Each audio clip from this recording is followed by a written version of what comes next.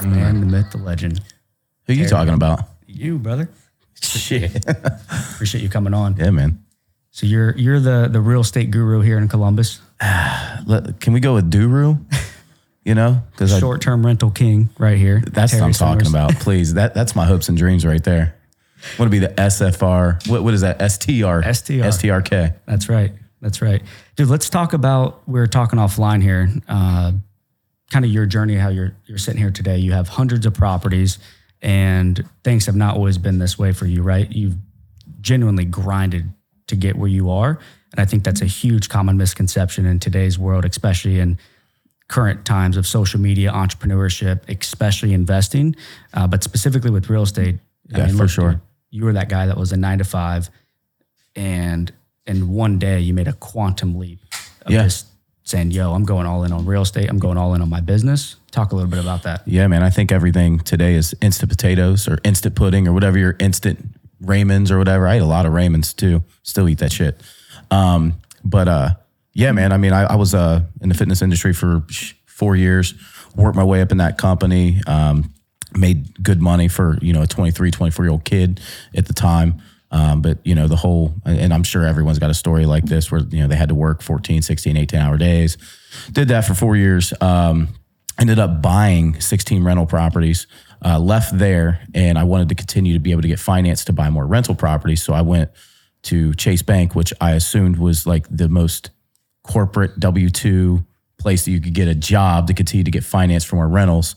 And then after like 4 or 5 months, ended up putting a string of deals together of 16 different properties, a triplex in Asheville, Ohio. It's actually on the main drag of Asheville, Ohio.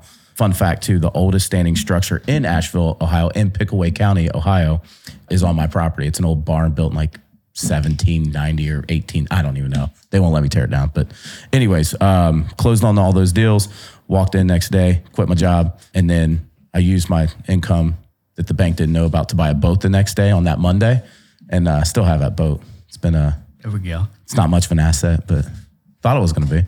About another 1,000, what they say for a boat. Yeah, build out another, 10,000. I mean, shit.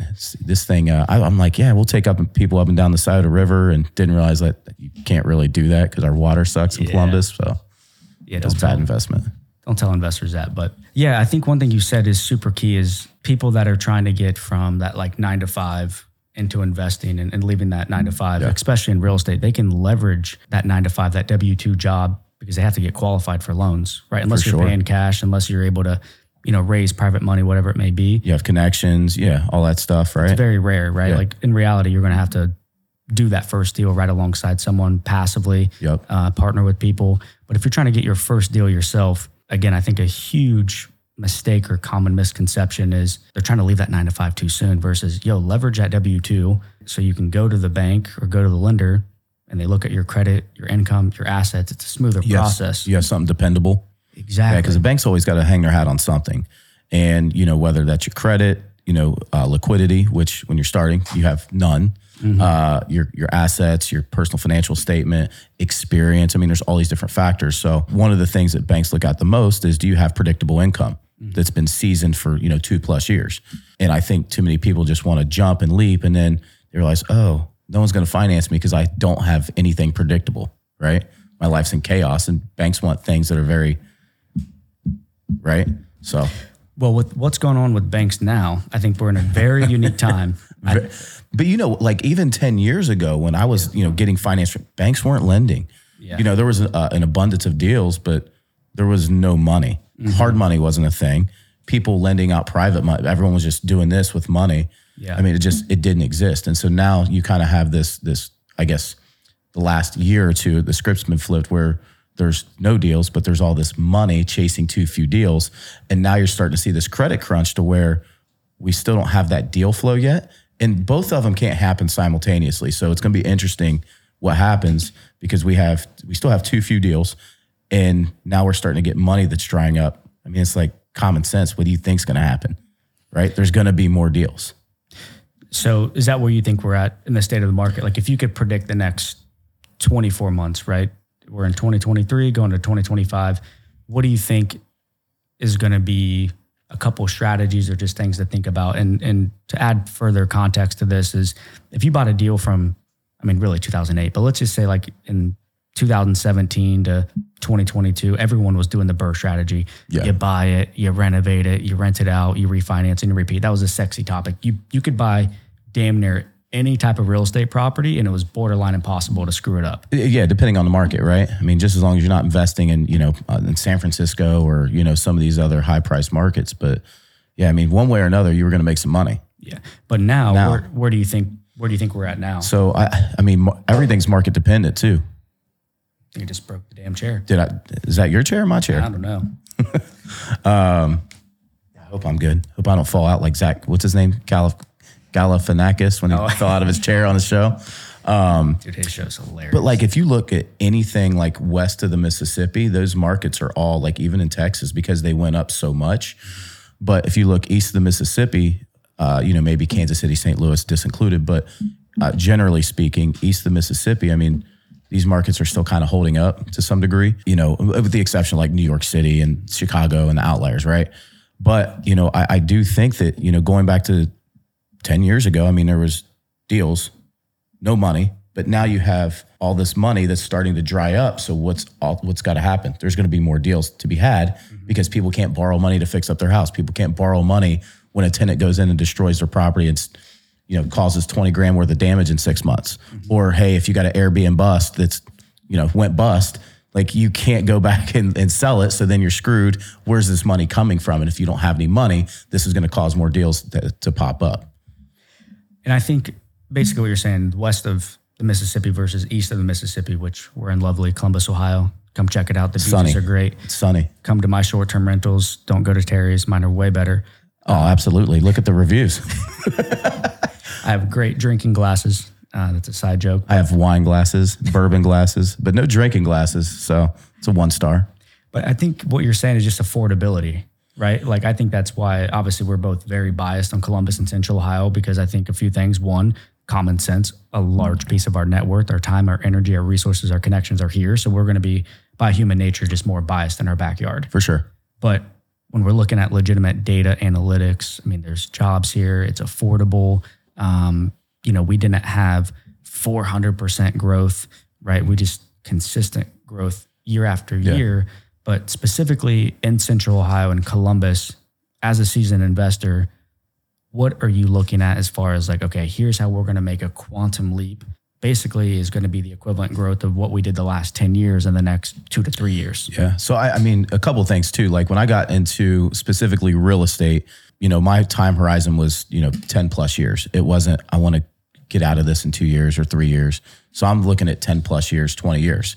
So I think if you have a long enough time horizon, like you're going to be successful. Even a bad deal, give it 20 years, can eventually become a good deal, right? You give it enough time. But, especially in this market specifically, and if I was to invest in another market, I'm looking at, are there jobs? Is there growth? Is there thinking like a banker, right? Mm-hmm. I want to alleviate risk. And how do? You got to make sure there's jobs, there's colleges providing jobs. These are in healthcare, they're in banking, which we have, insurance, which sure as shit ain't going nowhere. Yeah. So you have these predictable companies that have been around for many, many years that provide all these jobs. Naturally, where are people going to go? And also forward thinking, right? Like you got the Intel project coming in. We have all these data centers out, in New Albany and Licking County area.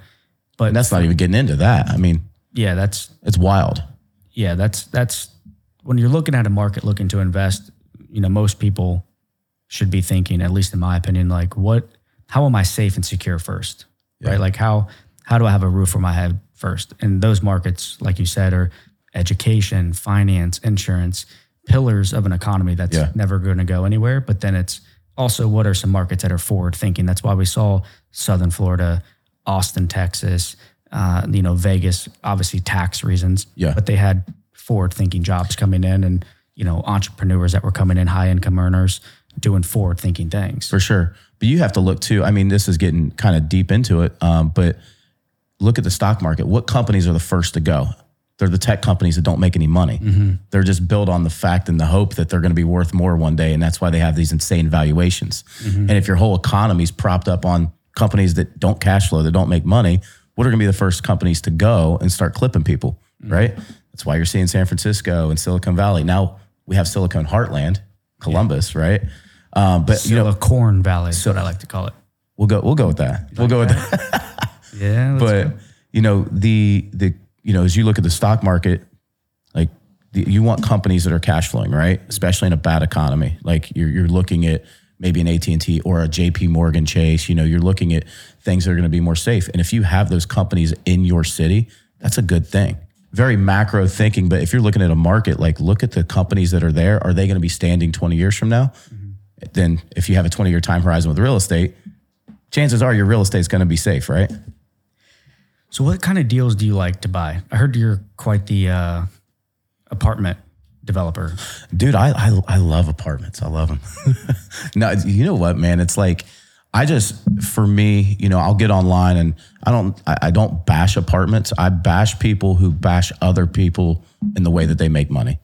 So like, if you make money doing junkyards, dude, great. That's awesome, right? If you have a massive commercial cleaning company, it might not be the sexiest company in the world, but some of the biggest and best companies in the world are ones that aren't sexy, right?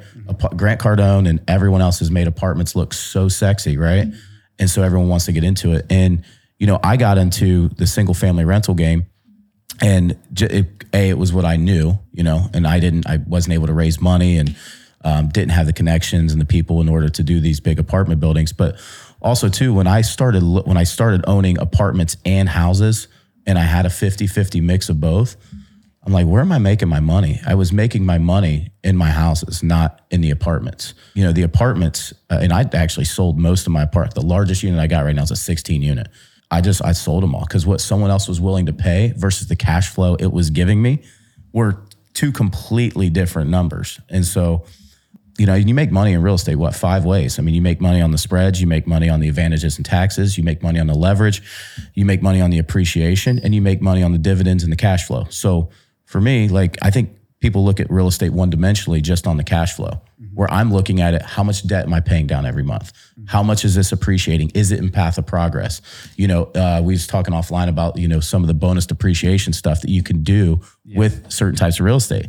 Like, that's a huge, huge tax savings. And when you compound all that stuff together, you got to look at your deal kind of almost like 5-dimensionally, not just on the cash flow. Yeah, which is why I personally love real estate myself. I think other asset classes, I'm a big believer in, digital assets, specifically Bitcoin. I believe in stocks. I believe in insurance. I believe in other ways that you can leverage those asset classes to accumulate more real estate. Yeah, hell yeah.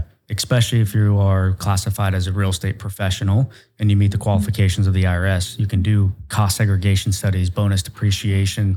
There's just massive tax write-offs where I wouldn't say have like a cushion in the deal, but you essentially do have a cushion in the deal to say, okay, well, worst case scenario, if we bought it at the wrong price, it doesn't cash flow, we have too many expenses, X, Y, Z, I can write off these things, right? I can leverage these tax benefits by design to cover my ass if we make a bad decision. Yeah, especially if you have other income. Exactly. Dude, if you have other income and you own real estate, that's why you see a lot of billionaires not getting rich in real estate and making their money in real estate. But once they get rich, what do? They invest in real estate. Yep. So I always say, like, if you want to be a billionaire, go in tech, go into something that's hot, something that's going to have massive growth, maybe not cash flow for many, many years, but you can sell it at a huge multiple at some point, but if you want to get rich for sure, the Cardone thing, if you want to get rich for sure, real estate's kind of the way. And easiest business in the world to become a millionaire, one of the most difficult to become a billionaire. But for most people aren't trying to be a billionaire. People are trying to figure out how to pay their bills. People are trying to figure out, how can I just make 10 grand a month? Or, for most people, it's those little things.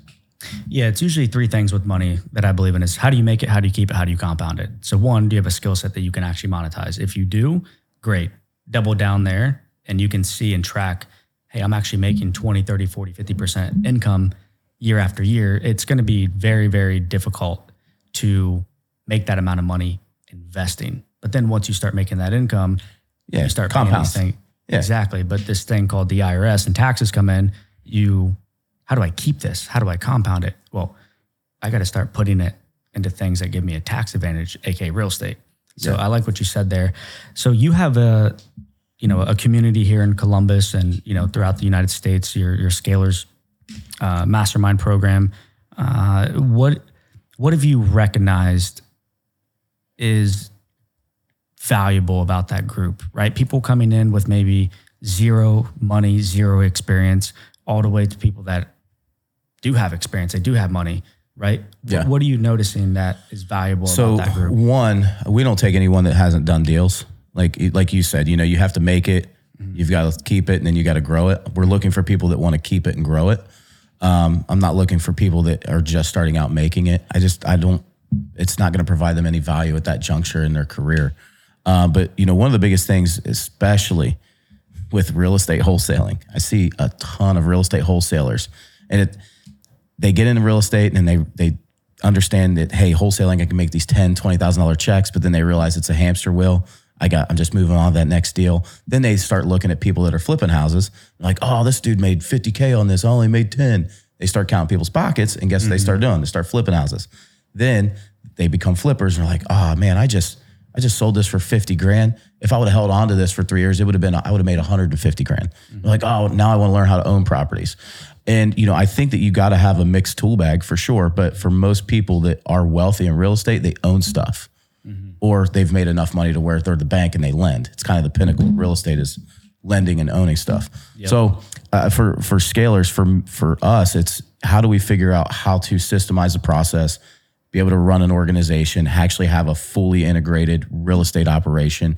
And some people just want freedom to be able to go to Mexico and F off and do what they want to do. Some people want to have a massive team and be able to grow something to pass down. Everyone has their different goals and objectives, but really what it boils down to is how do we get these people to ownership and owning their assets, and then learning and understanding how to manage those assets. Because a lot of people will say, man, like buying's it's all in the buy, right? I'm like, that's bullshit. Yeah. Like you got to manage that deal. And that's the part that everyone forgets about is you got to manage this shit too. Yeah. And one thing you said off camera too, I think is super valuable, way more valuable than people realize, especially if they're just getting started and scaling, is the value of partnerships, the power of leverage. I think life and business and investing is using other people's money and other people's time. Yep. So if they can come into the program and they have a couple properties already and they're like, yo, I need to double my passive income, but I don't really know because I don't have that much money, don't have that much time. They can come to the community and partner with you or partner with somebody else. For sure. Right? So I think investing is all about investing in who and what you know. It's helping people in that community do more deals together. For sure. 1,000%. We recorded a show last night with our guys, and we were talking about, how, especially in the education space, it seems like everyone's an educator. Everyone's a self-help. Everyone's, a real estate wholesaling expert, like Austin Rutherford, that guy. Expert, man. He's crushed it, man. The last 10 years. Shout out to Austin, by the way. He's a savage. Dude, to see what that dude's done in the last 10 years is absolutely unbelievable. But, you have some people that are in the space and, they have to make money on education. Whereas I'm like, what I need as this company, this newfound Scalers Only, when what I'm looking to get out of this is I want you guys to be successful so I can lend you money. I want you to be successful so I can be your partner, and at the price points, like I'm not trying to get rich off you guys. I'm trying to get wealthy with you guys over the long haul, over the next 10, 20 years. And, I'm very transparent about that. I'm like, you got something, boom, let's figure out how we do it together. Yeah. Let's figure out how to partner, lending, partnership, picking my brain, using my mindset on a deal or whatever it is. And I think that's another thing too. You mentioned money and time, but I mean, there's certain skill sets that you have. I mean, we were talking about crypto earlier and I'm just like, what the hell did you just say? So piggybacking off someone's mindset is super important too. I think that's part that we forget. And sometimes we get too egotistical and we're like, oh, I know everything. Or you're scared to let other people know that you don't know everything. Yeah. But being able to piggyback off someone's mindset too is huge.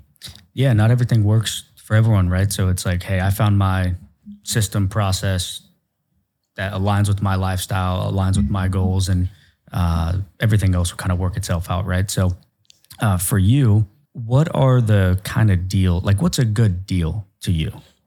You don't have to give exact numbers. But if someone's listening, right, and they're like, I got a couple deals, or I'm looking to get some deals. What makes you go, yeah, that's a pretty good deal?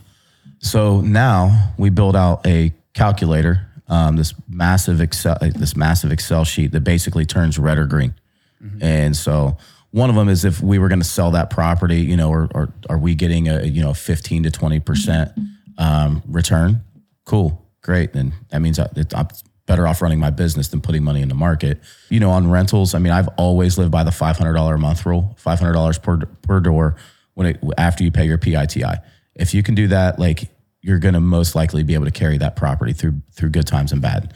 So after they pay their mortgage, their interest, the principal, taxes, the interest, the taxes, the insurance, if you've got at least $500 sitting there, you've got enough to divvy up between management, CapEx, generally speaking, right? You buy an old house in Cleveland, Ohio that was built in 1880 and flooded 4 times. That's probably not going to work out for you over the long haul, right? It's going to be a lot tougher to hold on to that thing. And we've got a buy box too that's, you know, I think it's like 10 or 11 different criteria that a property has to meet in order for us to buy it. And really what it's been is like, I'm like, oh shit, we fucked up on this property. It's like, oh shit moment. I'm like, oh shit, screwed up here. Add it to the buy box. You know, like we had a well and septic house that I think we ran over like $45,000 or something stupid. And I'm like, well, we're not doing that again. Yeah. So then cross that, not buying well and septic. This is one too. Like we have this funny one. It's called built in a neighborhood by a builder. For instance, we bought this one property and everything comped to this neighborhood that was, you know, every house looked the same. These brick, I think it was like these brick ranches that were 1,400 square feet, you know, windy streets. And then you have this house that's on the same street, but it's like a dead end road where there's like 2 houses that were built. And like, I don't go and see these properties. I don't walk inside. I don't, you know, just as long as it meets criteria. And we didn't have that piece of criteria in there. So what do we have to compare to is all these houses that were built in a neighborhood by a developer, by a builder. Permits were pulled. This house was like a hodgepodge. It had been built onto like 74 times. Yeah. Just every floor was like a different level. You start uncovering things. It's just one of those like Joe buys houses. And we screwed up. So just different things like that. You start figuring out like, man, okay, we weren't as profitable on this deal. Let's add this to the Bible. You just start tightening that thing up to where you don't have those oh shit moments. Absolutely. And how are you, I'm sure it varies per deal, but for the most part, are you raising like private money, doing private money and hard money? Are you paying cash? Again, I'm sure it varies per deal. Oh, dude, it's all three, right? Yeah. Yeah. So are you curious on what's going to happen with banks, the US dollar collapsing? You know, because you're one of the very few that has experience a decade ago when there was a housing financial crash, right?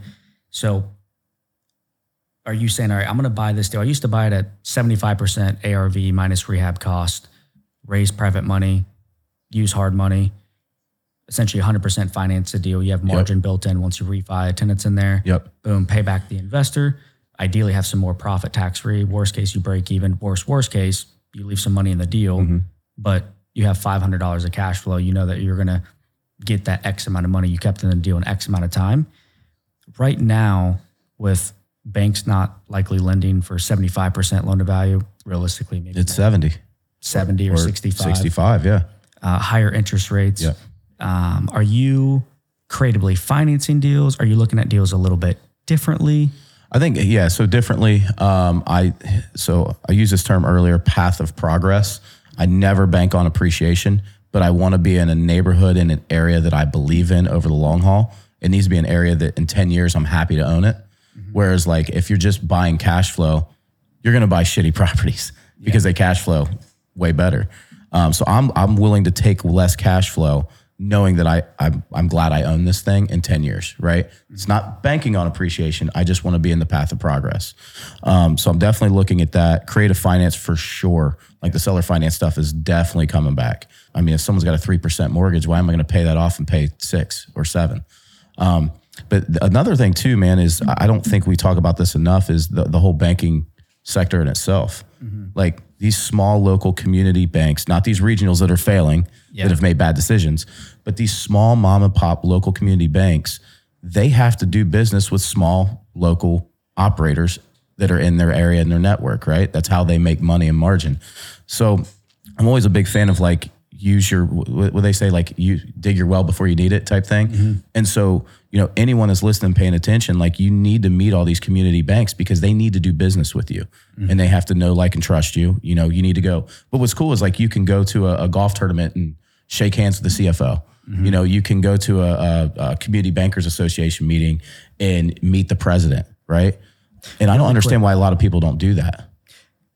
Sorry to interrupt you there, but really quick on that is something I wish I would have done way sooner in my career because I come from a 5-year background in mortgages. So that's what got me started in real estate, right? Is like, all right, 99% of the time, no matter if they're local, regional, or a huge lender, they're going to be looking at these areas: credit, income, assets, experience, the things that we had mentioned earlier. But the local banks probably know the market better than you. They probably know it better than all the other investors as well. And or they can say, hey, you don't qualify because of XYZ. Now you have that information to know exactly what they're looking for. And then you can go partner with somebody. Or they can say, hey, I think you might like this guy, Terry. Yeah. I think you guys should meet up. Let me call him up, see if he's cool introducing you guys. Yep. Right. So that's one thing is, dude, they're not getting paid unless they're closing they're closing deals. Yeah. So they're going to help you. Yeah. And they'll tell you the sandbox that they play in. They'll be like, hey, unfortunately our committee is looking at this deal or you or whatever, and they don't necessarily like this. I think this lender is willing to take this risk on this. Dude, they'll introduce you to the next lender. All you got to do is just show up. Yeah. Pick up the phone, call them, be involved. But yeah, going back to your banking thing, I think that, I used banks before it was like the cool thing, and we're going to get back to being able to need these small local community banks. I don't know why more people don't leverage them. Yeah. Do you think that we're going to see like a separation in the banking side where it's going to be, you basically use a local bank that no one knows about other than people in your city, or you're going to be using JP Morgan Chase, this huge, dude, they're all getting grade A banks. They're all getting, so banks in our market, Columbus, Ohio, I remember, and like, for instance, I have a community banking course that I'm getting ready to release. And in this course, I'm like, one of the 10 interview questions is your bank going to be around long-term? Because I've had loans where like, there was a bank it was called Citizens Bank of Asheville, Ohio.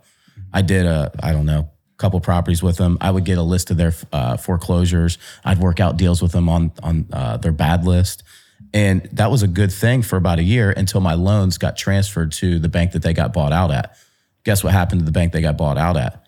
They're like, they were starting to find loan covenants and things that I was doing wrong and definitely like cut me off. So I knew that, man, this is like a dead end road. So I think you're going to start seeing that more and more. Banks that took too much risk, that leveraged too much, tied up their money too long. And now interest rates are 5 to 5.5 now. They're getting smoked, and then they're just going to get consolidated by bigger and bigger banks. Another thing that sucks too is these banks have to they're regulated the same way big banks are. So you look at economies, they don't have economies of scale. So like they're struggling to keep up, man. So yeah, it's going to be interesting for sure. Yeah, like the likelihood of them getting bailed out versus Chase or a big bank is very slim. Yeah, if your bank has savings and loan in the name, you're not getting bailed out. Yeah. You're getting bought. Yeah, exactly. Blackstone's coming in. I think one thing that I've noticed from a distance is I kind of like watching your progress over the years is you seem very like hands-on, right? Vertically integrated. I think that's what's going to be very interesting to me. And I've even had these hurdles as well, thankfully, like put a lot of systems, processes, things in place. Point I'm getting at is management. Like, again, I think genuinely a good market covers up a lot of mistakes. There's some deals that I bought, some things I've done where I'm like, holy shit. But I knew in the back of my mind, right, to cover my ego here, I was like, I think we're in a very unique time where appreciation of real estate is going to be once in a lifetime. I'm going to buy everything. Yeah. But then I was building that buy box, that experience. Like, how do I get 40 years of real estate investing experience in 2 years? But now I think we're going to see where a lot of people like me were buying maybe even more deals. They were going in to huge acquisitions. Yeah. Now it's turning into a management game. Yeah, it is. And the best managers are going to win. Because especially as the more and more things slow down, like we haven't even seen what's going to happen, the ripples in the economy yet. Job losses are barely happening now. So, I mean, dude, it might be a year or two before we see any of these effects. But, if you're not buying deals and you're not capturing any appreciation in real estate, how are you making money? You're making money on the cash flow. If you're not managing, you don't have cash flow. And if you can't borrow money, what's going to happen? Those are going to turn into deals for somebody else because you're going to have to sell at a discount. So for me, man, like I always say that good management always trumps everything. Like, and if that's something you have to do yourself and build it out yourself, then that's something you need to do. Or if you can't find a good manager, then you're going to have to do it yourself. And I'm not saying like me personally, I'm not like, I don't get a call from a tenant ever. I don't go to properties or any of that stuff, but you need to put people, processes, and systems in place. So that way that part is kind of taken care of. And plus too, if you look at like outsourcing anything in any company, like you're going to pay a premium for it. But if you keep it in house, what's going to happen? You clip more margin there, right? I mean, even like I was watching, it was like some show about a restaurateur. He owned like 70 restaurants or something like that. And he's looking at his line items on his P&L and he's like, I'm spending how much on soap? He's like, F this, I'm buying a soap company. But you look, now he's making margin on the soap that he's putting in his 70 restaurants. And so you just start vertically integrating all this crap. And I mean, that's where you really make money, you know, but you have to get some type of level of scale to be able to get there. Yeah. Yeah. Or you just got to put in the work, right? Like I'm a little bit. That's a new concept, work. It's a little weird, wow. Right? Okay. Yeah. How do you spell that? Just, you know, for a lot of people that listen. I don't know. It's like LBGQ or, never mind. That's a different topic. Yeah. We'll get on that on another show. Anyways, gotta be careful with that one. Yeah. What is the biggest mistake that you've made that you're like, oh shoot, I make it a point to mention this to anyone and everyone that asks for advice in real estate? For me, it is that safety security. First investment property I bought, 2016, had recently dropped out of college, lived in one side, rented out the other, did the house hack model. That's awesome. Someone came in, lit my property on fire. Again, a story for another day. But thankfully I had entities set up, the right insurance. Yeah. I went through interrogation for, arson fraud, insurance fraud. I was a full year of chaos, right? Obviously I proved that I had nothing to do with it, but that is the number one thing I start with, right? If I'm raising money or I'm structuring a deal, is like, okay, if the place burns down, if people die, like what's the worst case scenario? Okay. Making sure that these boxes are checked first. Yeah, I mean, dude, we had someone die last week. I mean, and he definitely didn't pay rent. So, like, I mean, this shit happens. You just don't want to have shit happens and party naked at the same time. You got to set your shit up, right? So, I've always been big on setting up entities from jump. I've heard of people, like, you always hear stories of other people. Hey, I own these things, my personal name, X happened, and I lost everything. Or, just store. So you want to set up all your LLCs and all that stuff. But the biggest mistake, I mean, I would have said learning how to borrow private money earlier was, I mean, if I would have learned that skill set when deals were plentiful, even though it wasn't even like a thing back then, like, dude, holy smokes. Dude, I was using all community banks for the purchase. They weren't giving me the rehab. I'm funding the rehab, then having to refinance.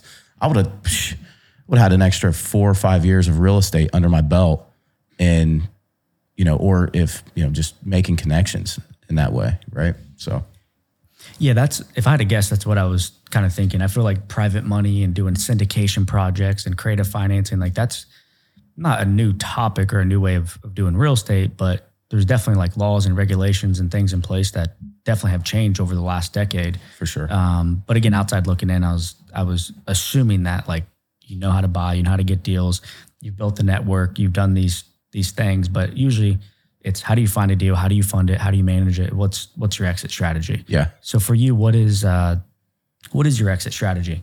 What do things look like here for you? Dude, it's different by deal. I think one of the cool things about the single family real estate space is that, when funds come back, you can package it up, sell it to a fund, right? Sell it to private equity like you would a real business. And you get a multiple on it. You could say, you know what, this building's in path of progress. If I can sell it to an owner occupant for way more than what the cash flow is going to be, and if I'm in the right place, I hang on to it for 3 years. Miraculously, you come into a couple hundred G's. So I think it's deal by deal, but the cool thing is that you can select. And you own an apartment complex. I can't say, hey, Tyler, I'm going to sell you this one unit, this apartment complex. I mean, you can technically on paper, right? And ownership percentage. But if I'm like, hey, I just want to sliver off this one property or these 5 or whatever, I can do that anytime. So I think that's one of the cool things with the type of real estate that I buy mostly, but I'm not knocking on other types of real estate either. I think there's a time and place for all assets. Yeah, a lot of people don't realize that. Again, I'm definitely way more like the syndication model, bigger deals. Yeah. I'd rather own a smaller chunk of something bigger, right? But a lot of people don't realize in the single family, a lot of people that went from single family to apartment is because they got crushed. They had their properties all over the place. It wasn't managed correctly. Yep. They just did a lot of things incorrectly. Yeah. And then obviously the market collapsed. But not many people realize with single family, you can have 1,000, 2,000 doors, 4,000 doors, and you can package them up either as one big deal or section them out and sell them to the market. Yeah. I mean, I'm going to the International Single Family Rental Conference down in Miami. I'm speaking there again. And this is, I think, my 5th or 6th time speaking. And majority of the people that are there are all hedge funds looking for people like me that can say, hey, you got a couple hundred units or whatever, let's buy you out. And it's one of the reasons I continue to go, because there's very few people that have done the work to build that up to be able to, have that big exit at some point. And then you can choose, you can roll it into something else, roll it into bigger buildings, chill, put your money in the market, make your 5% on your T-bill, whatever. But it gives you a little bit more options than, say for instance, if you're part of a syndication, and again, time and place for everything, but if you're part of a syndication and you're waiting to hit your IRR in 3 to 4 years, well, guess what? Your money's tied up. It's illiquid. It's dead for 3 to 4 years. But in my space, I can say, hey, in 3 to 4 days, I can, I'm going to crunch it. You know what? I'm going to sell this thing. I can fire sell it in 2 weeks. I can put it on the market and sell it. And, it'll sell in 2 weeks here now. Yeah. Right. It just gives you a little bit more options. But one of the bad things too, is when people get too many options, what do? They choose none. So what do you think with home prices here in Central Ohio and Columbus, interest rates? Do you think that we still have pretty consistent growth? I would have been in Key West if I didn't think so. I really think that. You look at like the Intel thing. They just announced Google's going to come in here, right? And they're building these big plants. It's getting wild. Dude, we had a piece of land come through our marketing channel. We could have bought, I think, for like $600,000 out in Newark before the announcement. We're like, this is trash. That dude sold that piece of land for $7 million just from the announcement. And it's like, damn. And you're like, whoever bought that got a great deal. So I just think that there's too much growth. There's too many things. We in the United States, if China ends up going to war with Taiwan and and we can't get our chips, Columbus is ground zero. Like, we are the place to go. What are some of those indicators that you look at? There were some like stats that you're sharing offline. I think you look at the national average, like purchase price of a property. Yeah. These are some things to look at, right? Like, okay, if the national average price of a home is $400K and in Columbus it's 300 or whatever that exact number is, I like to look at like debt to income. What are people actually making versus their debts? Yeah. And then versus what they're going to pay for a house. Exactly. Yeah. And then affordability. Yeah. Right. So what are some of those like key things that when you go down to Miami, you say, yo, Columbus, Ohio, I know our beaches are great. Yeah. But yo, the single family market. Lake Erie's only 2 hours, That's right. And Terry will take you on the boat. No, I think it's pretty simple. And, I try to make everything simple. That's why I got into real estate, because I seen a bunch of idiots that were making money, but they took simple concepts and they ran with them. And one of the concepts is, I look at like our market just being 2 or 3 years behind maybe a Charlotte or a Nashville.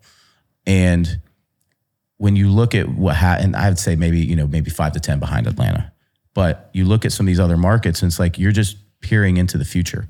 And then you look at their average cost and affordability and you're like, oh, we haven't gotten there yet, but we have all these things going on. And we have, way more jobs that are coming into here than what they do.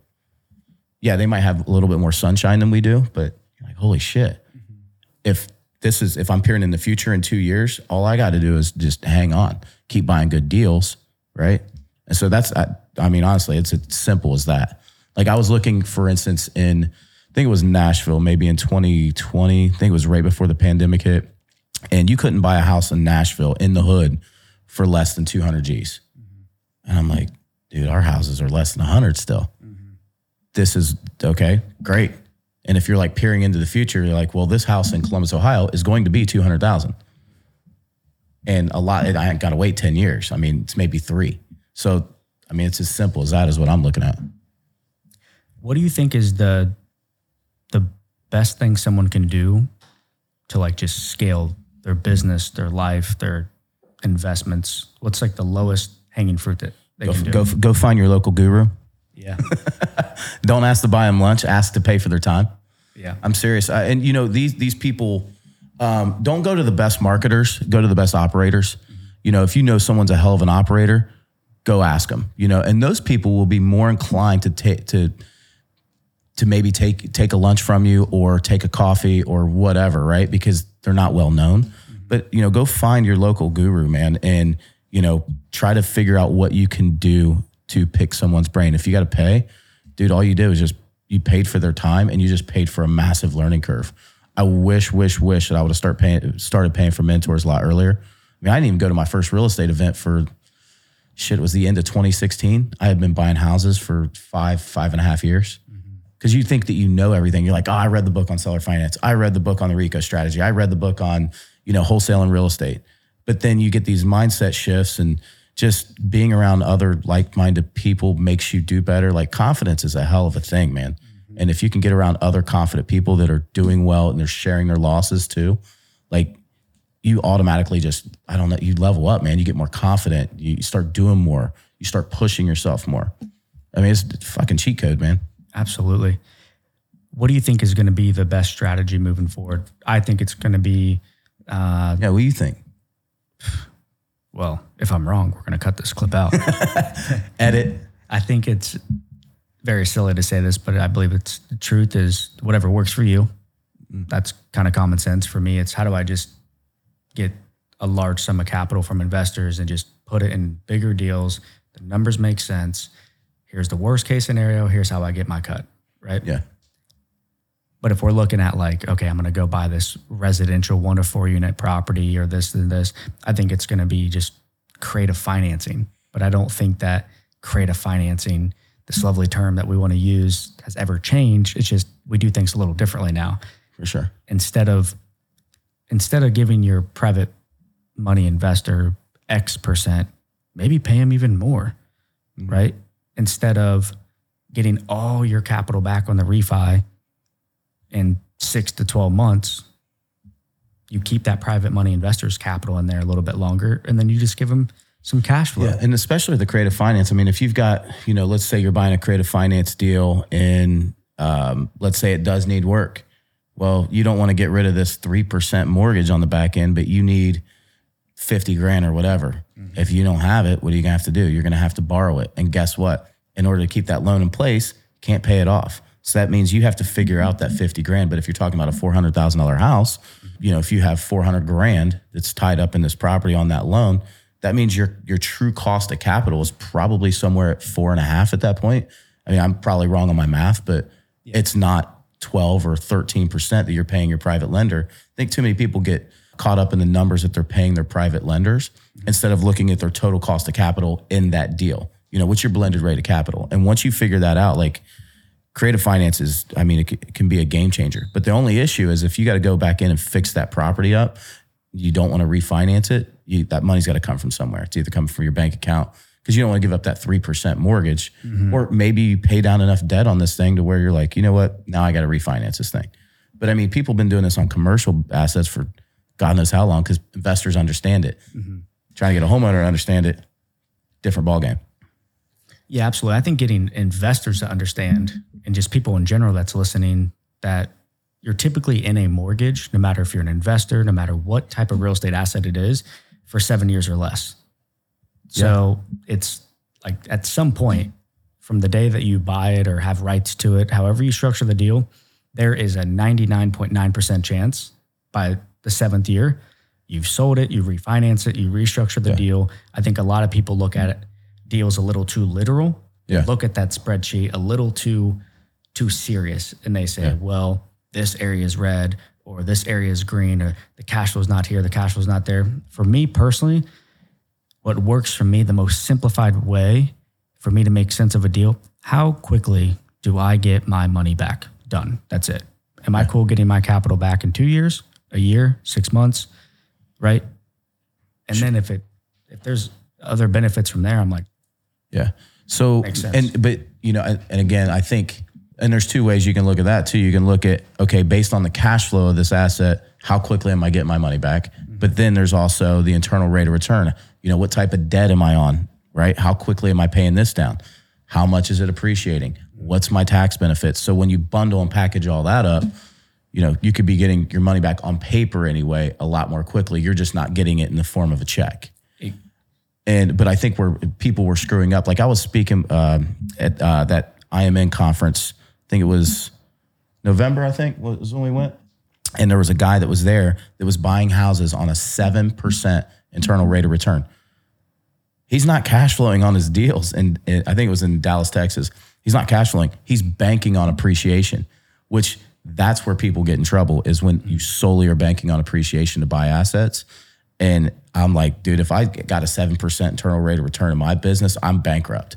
I can't do that. What about the tax side of things? What about like if he was just raising money from people with a lot of cash that just needed to put it somewhere safe? It's different, right? It's a different situation. I mean, you sell a business, you're like, where am I putting this money? Or you sell a huge asset and you're like, I've already depreciated this thing. I don't want to pay all these taxes, I mean, there's programs, dude, you can go into some of these bigger REITs and get, 4% dividend that's tax advantaged. Yeah. You 1031 into it, but then you got 1031 back into something else as soon as you're 2 year or 3 years done. Isn't that the beauty of this whole thing, is there's so many different options, so much shit you can do. Dude, that's what I wanted you to say right there. That was it. That's why I love real estate. There's 1,000 ways to do it. And that is exactly the point I was getting at. Yeah. For me, I just want my capital back. And if I'm cool waiting that expected amount of time, yes or no. Perfect. But for some people, they're like, nah, I don't care waiting, blah, blah, blah. I want the cash flow, this and that. So that's the beauty. There's something I always say about this business, because, originally when I was in the fitness industry, I'm like, man, I'm so tired of sales. I don't want to deal with people. I want to deal with properties. And now all I do is deal with damn people, right? It's like, no, dude, this is the most people business there is. Yep. But when you figure that out, it's who needs what when. Who needs what when. And as soon as you figure that out, man, it's like, okay, what do you need? Man, I got some money on the sideline, and but I don't need it. So I want to see it grow. Maybe I need a little bit of dividend because it's off a line of credit. You just figure out who needs what when, and then, just take your paintbrush and paint the deal for them. Yeah. And you figure that out. Like, hey, I might need deals. Great. If wholesalers understand that, they're probably gonna be able to bid those properties up to me. Or, hey, I got a 1031 coming up. You got 45 days, bro. I'm upselling your ass. So it's just figuring out who needs what when, right? And you have to make enough relationships to be able to fully understand that. And then that's how you make money in this business. Whether it's money, time, whatever, right? What do you see with the current situation here in Columbus? Like, everyone in town, all the investors that just got started yesterday, the people that's been around the block for 10 years. What do you, a lot of people have good properties with equity, with low debt on it, outside of managing, right? Outside of like mismanaging. Do you think some of these guys and girls are going to be starting to sell deals off left and right? Or do you think people for the most part are in a good spot? I think you're already seeing it. Yeah. Already seeing it. And, I think the people and people have mindset shifts, right? So, and different life situations. Case in point, there's I don't even want to say young man, but I'll say young man that is understanding his life has changed. And now it's not, okay, I want to hold on to these things for 10 years and then sell them. It's like, dude, I need cash flow now. So then if you need cash flow now and you bought in shitty areas, right, and you're having to turn these shitty properties in these shitty areas, dude, you need cash flow, right? And so I think it depends on life situation too. I mean, if your life situation changes and you're like, hey, I want to move down to, I don't know, I want to go to Denver, Colorado and hike. I want my $6,000 a month or $10,000 a month or whatever it is. I don't care about the growth. Just different situations. I think I answered that question, but I think you're starting to see people just understanding real estate and their life situations differently. But I mean, that's any market too. Any market, you're gonna have people that's, hey man, I mean, how many times do we get that call? Dude, F this B, man, you know, I'm getting a divorce. I don't want her to have the house. I'm gonna sell it to you and I'm out of here. I'm going to Florida in a week. You buy it. So, I mean, I think life situation, and that'll always be there for real estate. Absolutely. I think the life situation is key, right? Like I call it a trade up strategy where I'm strategically getting rid of properties and throwing them out there. Hey, the market will take it. Great. If not, don't need to. But ideally, I want to strategically get into these bigger deals, right? So just let's keep testing, see what the market will do, and kind of go from there. But I think what's going to be interesting now that we're 2 to 3 years in from a massive appreciation where people, again, a lot of mistakes are coming up. You think it's 2 to 3 years? No, I'm saying 2 to 3 years from, I'm going off of 2020. Gotcha. So at least what I recognize myself personally buying way more real estate in the last couple of years, and then people in our network. Yeah. Right. I think we're going to really see, okay, who kind of dialed in their systems, processes, people, strategy while life was happening. Yeah. Right. So you throw those things in there. But yeah, if you want my prediction, again, if I'm wrong, we're going to cut this clip. If I'm right, we're going to run this shit up for years. I think that a lot of my indicators point at 2025. But I also think that being in the mortgage industry, right, and just seeing the average credit score, the average income, assets, equity built into a property, where the whole economic state is in the United States and globally, all these different intangible variables, I think that I would be very, very shocked if real estate, especially 1 to 4 unit residential, from a macroeconomic standpoint, ever goes into a crash in the next 10 years. Realistically, to cover my ass here, the next 5 years. But I think we'll see things very micro. And I think we've already seen it. Yeah. I mean, different cities are different neighborhoods in those cities, different streets on those different neighborhoods are different. Whereas before, right, like when you got in, it was like everyone was fucked. Everyone, dude. But now it's going to be, hey, Columbus is crushing, but these 3 zip codes are getting destroyed. Yeah, for sure. I mean, dude, when I was doing mortgages in 2013, we could not do a mortgage. We could do a mortgage in Nevada, couldn't do it in Vegas. We could do mortgages in Arizona, couldn't do them in Phoenix. We could do mortgages in California, couldn't do them in San Francisco. We could do mortgages in New York, not in New York City. So it was stuff like that. I think you're definitely going to see that. And so I think for me, there's a couple factors. We can't build a house for what we can buy it for. So especially here, if we want to build a house that people are actually going to want, we just can't build it. Can't make the economics work. So naturally, you're going to see the houses that are underneath that price point continue to go up, right? Which is the stuff I invest in, starter homes. So that's number one. Number two, people are in fixed rate mortgages for the most part. So it's not like their mortgages are jumping the way that our commercial mortgages are, right? So I think you're going to start seeing these investor products. Like I had one mortgage, I forgot about it. It was with this small podunk bank, but my mortgage jumped from 3.75, all the way up to 8.5% in 1 month. It was my adjustment period. What happens when, an investor forgets about that stuff? I can handle it, but like a lot of these guys that are, own 4 or 10 unit, like they're not gonna be able to handle that. Right. So, but at the same time, most people are fixed. So that doesn't lead to anything crazy. And we haven't built houses, it's starter houses where people rent the stuff that the hedge funds want and they want to buy.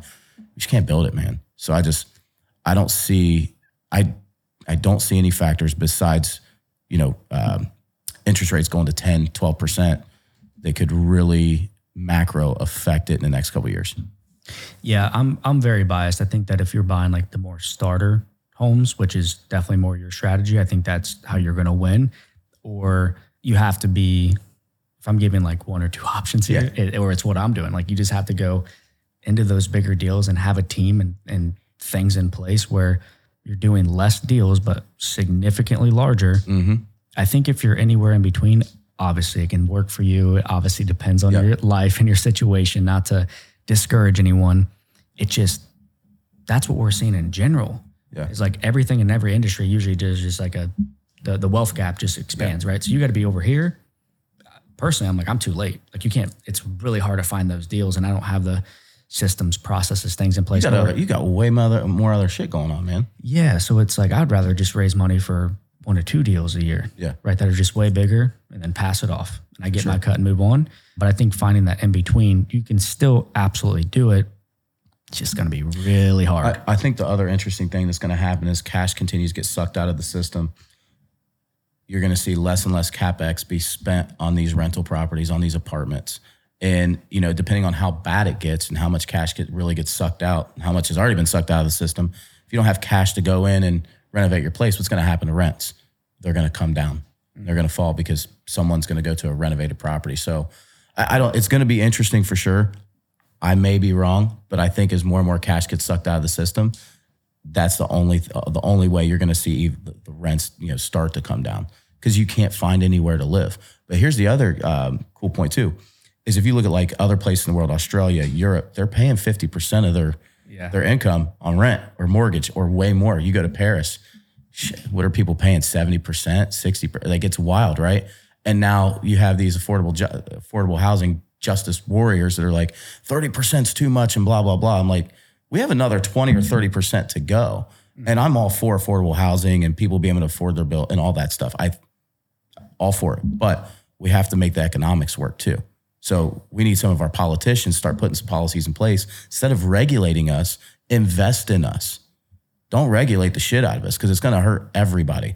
Invest in us. So that way we can invest in the people we're ultimately trying to help. And one thing I don't think that's talked about enough is what I refer to as the new digital economy that we're in. Like, I'm absolutely going to pay 20, 30, 40% more in rent or for a mortgage for my housing expense, because we all work from home. Yeah. So you're going to overpay. Most people overpay now because they're like, well, I don't have to go to the office as much or at all. Or I'm creating digital content like this so I can have this be my office, the extra bedroom, the extra this. People just value their home way more. So I think outside of just like economics from a global standpoint, and then from a United States standpoint, I'm a hillbilly from Ohio. I'm not super well traveled internationally, but I do know that Europe, other markets, it's significantly more expensive to own a home. And they're way smaller. And they're way smaller, way shittier. At least that's what Terry was telling me off camera. So if you're from Europe, sorry. Sorry. No, I mean, and again, the lifestyle change, right? Yeah. So I was, we're hiring a bunch of virtual assistants, and we're on the same page with virtual assistants. I think it's a game changer. And, but you know, some of the conversations I have with these people is like, well, I can either spend 3 hours trying to get to work, and then it's, you know, it dies down later. So I might spend 2. So that's 5 hours out of my day. I could be productive. I'm like, damn, I never really thought about it like that. And especially in places where it's hard to travel, AKA Philippines, you know, you got mudslides or storms or, you know, traffic, whatever. They're like, I would just rather work from home, stay up all night, and then I have an extra 5 hours out of my day. I mean, it's just a lifestyle change. So then Americans, we're starting to get on the same train. Exactly. So we're like, hey, I don't want to spend, 4 hours in traffic just to have a bigger house. Yeah, and just to go even deeper with it, it's like you have maybe some tax advantages because you can write, your rent or different things off on your mortgage, consult with your own tax counsel. But then you also have like the wear and tear of a car, just your time. And actually, I'll just take a pay cut, go work for this other company because they let me work from home. That allows me to go do X, Y, Z, save 10 hours a week, enjoy more time doing this, get a side hustle. I think that's one thing that not many people are talking about enough is the lifestyle change that happened when they closed the world down. Yeah. We go, oh yeah, I'm going to go get the 4-bedroom versus a 3-bedroom and pay 20% more of my income because it actually makes me 60% more of my income in time. Yeah. You don't have the giant gas guzzling car. Maybe you cut down to 1 car instead of 2. And it's electric, so they can shut it off whenever you're not paying your taxes. Whatever tickles your fancy, right? But it's just a huge mindset shift. My question becomes, because we deal with a lot of different people with as many properties we have and applicants and what people's mindsets and what they think. It's like eventually some people are going to have to go to work. Not everyone can create digital content. Not everyone has the skill set to do something like this. I mean, you got to have skill set to do stuff like this. The face like this, you got to have. Man, the hair. That's why I rock a hat all the time. I ain't got none. So you got to have people that are doing different things in the economy, and everyone wants to do the same stuff. But eventually, like, when does that wear out? When do people realize, like, man, I wasn't meant to do X, Y, Z, or I wasn't. And I'm not like knocking on people's dreams, but you know, there's got to be people all around in the economy doing different things. I agree. All right, bro. I think that's a good show here. I appreciate you coming on. What's one thing you want to leave people with?